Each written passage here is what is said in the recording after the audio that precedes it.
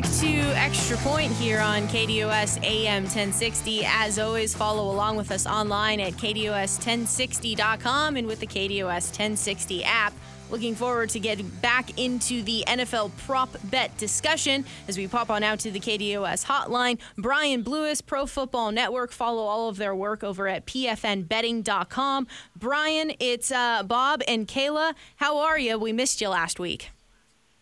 Yeah, I missed you guys too, and wish the day that we had off for this segment was this week instead of last week because it's a terrible slate of games coming up. We were just discussing that off air about the action this week. Man, we'll do our best. How's that? Yeah, and the primetime games are just as bad as it gets too. Like it's almost worth not watching. But alas, we will watch. Let's start, though, because, the Arizona Cardinals, they're going to be hosting the Falcons, and it's going to be Kyler Murray getting his first start since December 12th of 2022. His number from this morning was 219.5 passing yards, but we have absolutely no basis for anything about what he's going to look like in this new offense. So should anything Kyler Murray just be off the table this week? And furthermore, what do we do with the Falcons? Do we consider Kyle Pitts here at over 34.5 receiving yards? Do we load up on Tyler Algier, assuming that Bijan Robinson continues to not get a workload?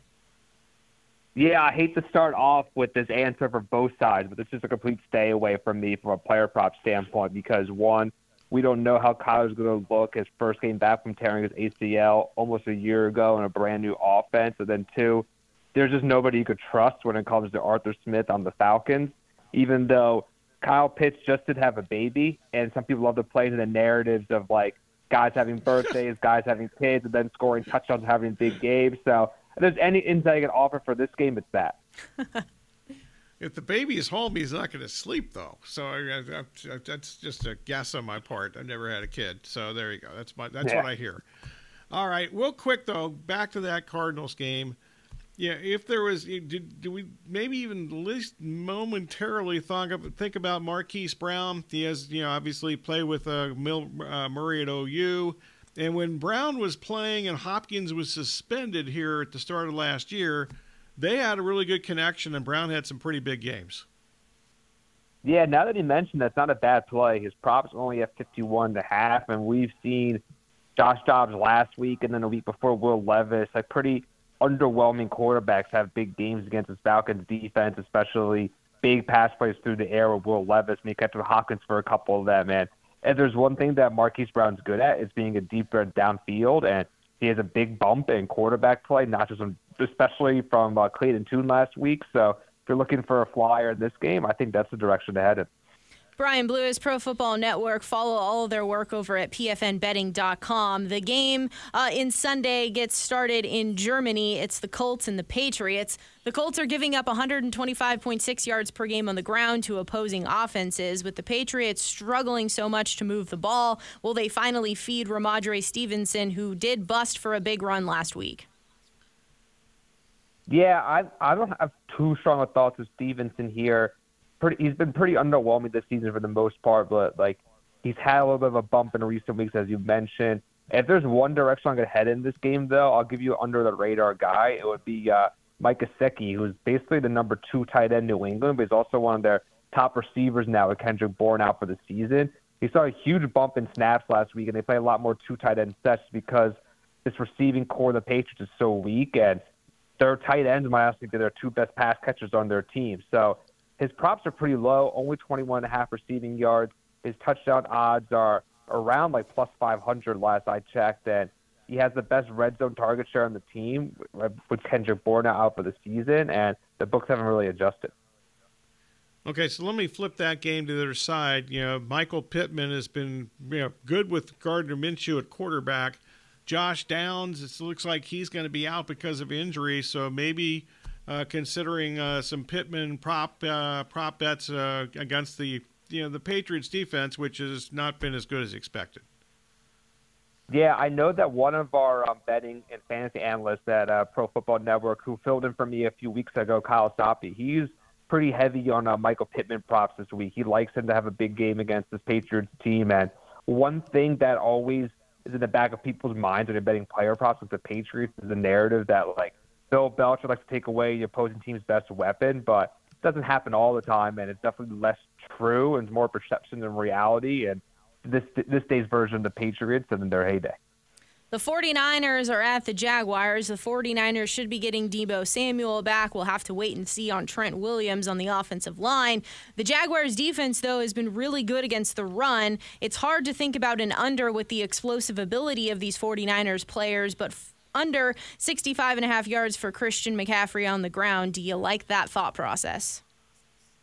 Yeah, my one thing is the player's as good as McCaffrey. So McCaffrey a running back, and then a receiver, guys like Justin Jefferson, Tyreek Hill, A.J. Brown. They're pretty matchup proof in my opinion. And I don't know if I'd be a little scared to take the under here, especially if you think the 49ers are going to pull away with this one and snap their 3-game losing streak. But you did mention the Jaguars have a good run defense. And if anything, it's the odds are tough because they're priced what they are for a reason. He scores touchdowns every week, but McCaffrey is 1 touchdown away for breaking the record for most consecutive games with a touchdown. So if you find another player prop you like in this game, to bring the odds up from -175, that would be a good play right there. McCaffrey to get in the end zone. Okay, the Bengals have ruled out T. Higgins already for this week. Jamar Chase took that nasty fall against the Bills the other night, and he's missed some practice time this week. So bottom line, is it time to maybe get interested in some Tyler Boyd over props here? Yeah, that wouldn't be a bad play. Right now, I don't see any player props up for any of the Bengals players outside of Joe Mixon. So it's kind of hard to say right now depending on what the number is. But at the same time, we've seen, like, even before they had Jamar Chase, Tyler Boyd was considered a pretty good receiver, and for the longest time was considered the best receiver trio in the NFL. But Tyler Boyd's fallen pretty under the radar a bit, and I guess people kind of forgotten how capable of a receiver he is. So it really just depends. And this game, I think, will be a pretty big back-and-forth battle between C.J. Stroud and the Texans team, and that one team will run away with it in this one. So the game script should be in the favor there, and it really depends on the numbers there, but it's not a bad thought process at all. Brian Blewis, Pro Football Network. Follow all of their work over at pfnbetting.com. So Taysom Hill has been finding his way into the end zone or creating opportunities for others to get into the end zone since we talked about him a couple of weeks ago. He is still plus money on anytime score. Does that make sense to continue to ride this wave? And anything else from this game, maybe Josh Dobbs under the passing yards against this Saints defense? Yeah, I can't recall what Taysom Hill's anytime touchdown odds have been, so I can't really say if they've started to adjust or not, but it's still at plus 205 at DraftKings, so that's still pretty favorable odds from a betting standpoint too. And you mentioned Josh Dobbs. This is a game that I really wanted to fade the Vikings in just because they came off that huge win last week, really inspiring performance with Dobbs not even knowing most of his teammates' names or like what their numbers are, to say the least, because he just got there a few days before. But the spread's up now at the 3, so I'm a little less inclined to take the Saints. But you mentioned with the Saints, with Dobbs, the Saints passing defense is really good. It's one of the best defenses in the NFL, and a big step up in competition from the Falcons last week. And even at a number as low as 209.5, that's kind of like a trap line almost. And you think, oh, that's really easy for him to hit the over, especially as an underdog. But I definitely would fade Josh Dobbs here, if anything, in this one. Okay, I mentioned Tyler Boyd. I want to flip this to the other side of that game. The Bengals defense certainly has improved, but they've had some problems against some tight ends, including last week against the Bills. So Dalton Schultz, anytime touchdown, is that an idea?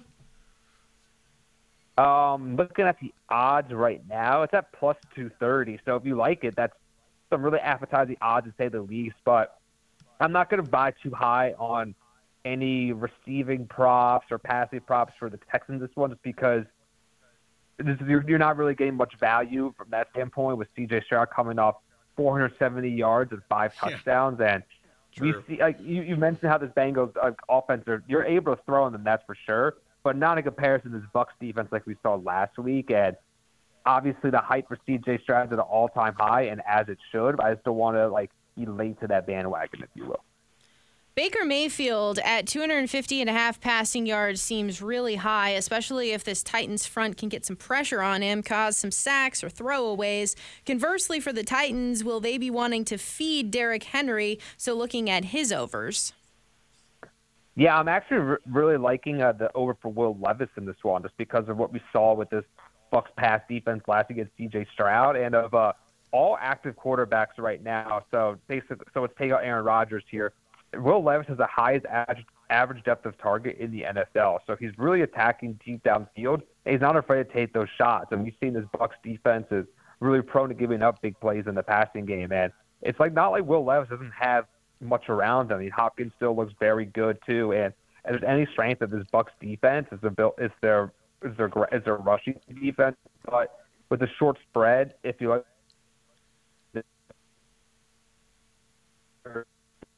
as an under that and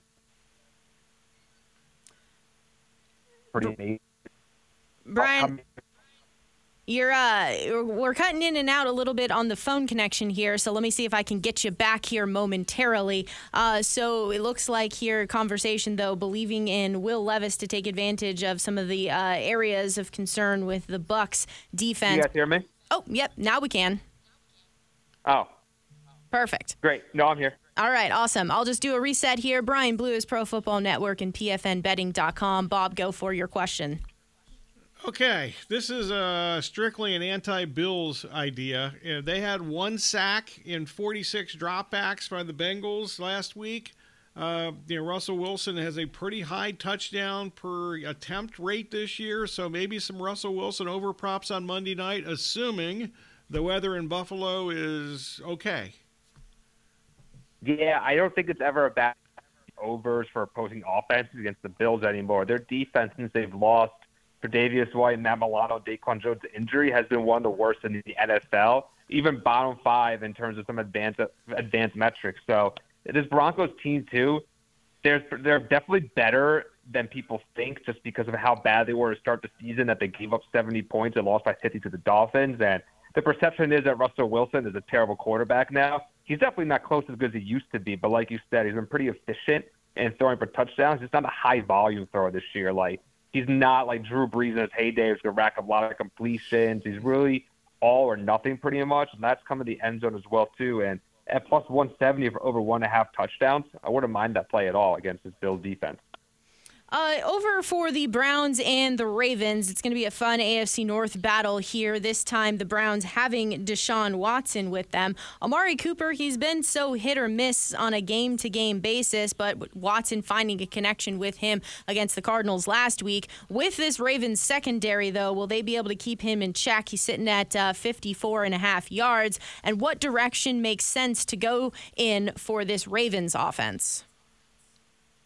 Yeah, you mentioned how inconsistent Amari Cooper is. He could put up anywhere from 0 to 100 yards in a week, and 0 could be as likely as any other number. It's really crazy with him. He's definitely been one of the more frustrating players from not just a player prop standpoint, but from fantasy football too, and pretty much for his whole career, even dating back to when he was playing in Oakland. But I don't really want to fade this Ravens defense in any capacity. Their defense has been these are actually the two best defenses in the NFL playing against each other, and they're familiar opponents given they play each other twice a year in the same division. So if anything here, I'll just be looking at any under rather than any over just because of the matchup familiarity. Okay, last one for me, and I don't have as much as usual because I'm not a big fan of the schedule this week, either sides or prop bets or anything else. But, I mentioned the weather. In Buffalo, it's November, etc. It's always windy in Buffalo, whether it's November or like June. But I'm curious, we're in November now. How much does weather get into your forecasting, and does it kind of or there's some websites, weather forecast websites in the NFL that you tend to lean towards for accurate weather? Yeah, the playing with betting with the weather in mind is always really tricky, just because so much could change if you're like a couple days out at least. That I don't want to Yeah. There's a game a few weeks ago. There's supposed to be a lot of snow. It was a Broncos-Chiefs game. There ended up being nothing pretty much. So that's always a concern. But when it happens like the day of, obviously you want to lean towards overs or rushing, unders or passing. But it's always the wind that plays more a factor, in my opinion, than the snow, especially when it's two teams that are familiar playing in the snow. Like maybe not as much the Broncos, but sometimes the two. But Buffalo, obviously, it'd be a different story if it was like an indoor team like the Lions and a quarterback that's not playing as well outdoors like Jared Goff, for example. But I don't really have like a specific resource that I rely on most of the weather. I try my best not to overreact too much until it's Sunday. It's because the information could just change so much. Brian, before we let you go, is there anything that we haven't touched on that you do like for this weekend? I know that not a whole lot of intriguing things going on, but anytime touchdown scorer, passing props, receiving, rushing props that you do like. Yeah, we talked about this game for a little bit before I started breaking up, but I really like Will Levis passing over against the Buccaneers just because it's still a pretty low number, and we've seen him in 2 games that he's not only a capable quarterback and looks a lot better than expected from a rookie, especially one that might have been a little raw being drafted in the early second round, but he could sling it. Like, he's just not afraid to take shots deep downfield too, and he's got a cannon of an arm also. And this Bucs pass defense has been a funnel, to say the least, and I like him to have a pretty big day through the air. Brian, we appreciate you, as always, joining the program, and we look forward to doing it next week. Hopefully there's a little bit better enticing options for us. Oh, it doesn't get much worse than this one, but thank you, guys. Talk to you soon. Sounds good. Brian Blewis there. Follow their work over at Pro Football Network and PFNBetting.com.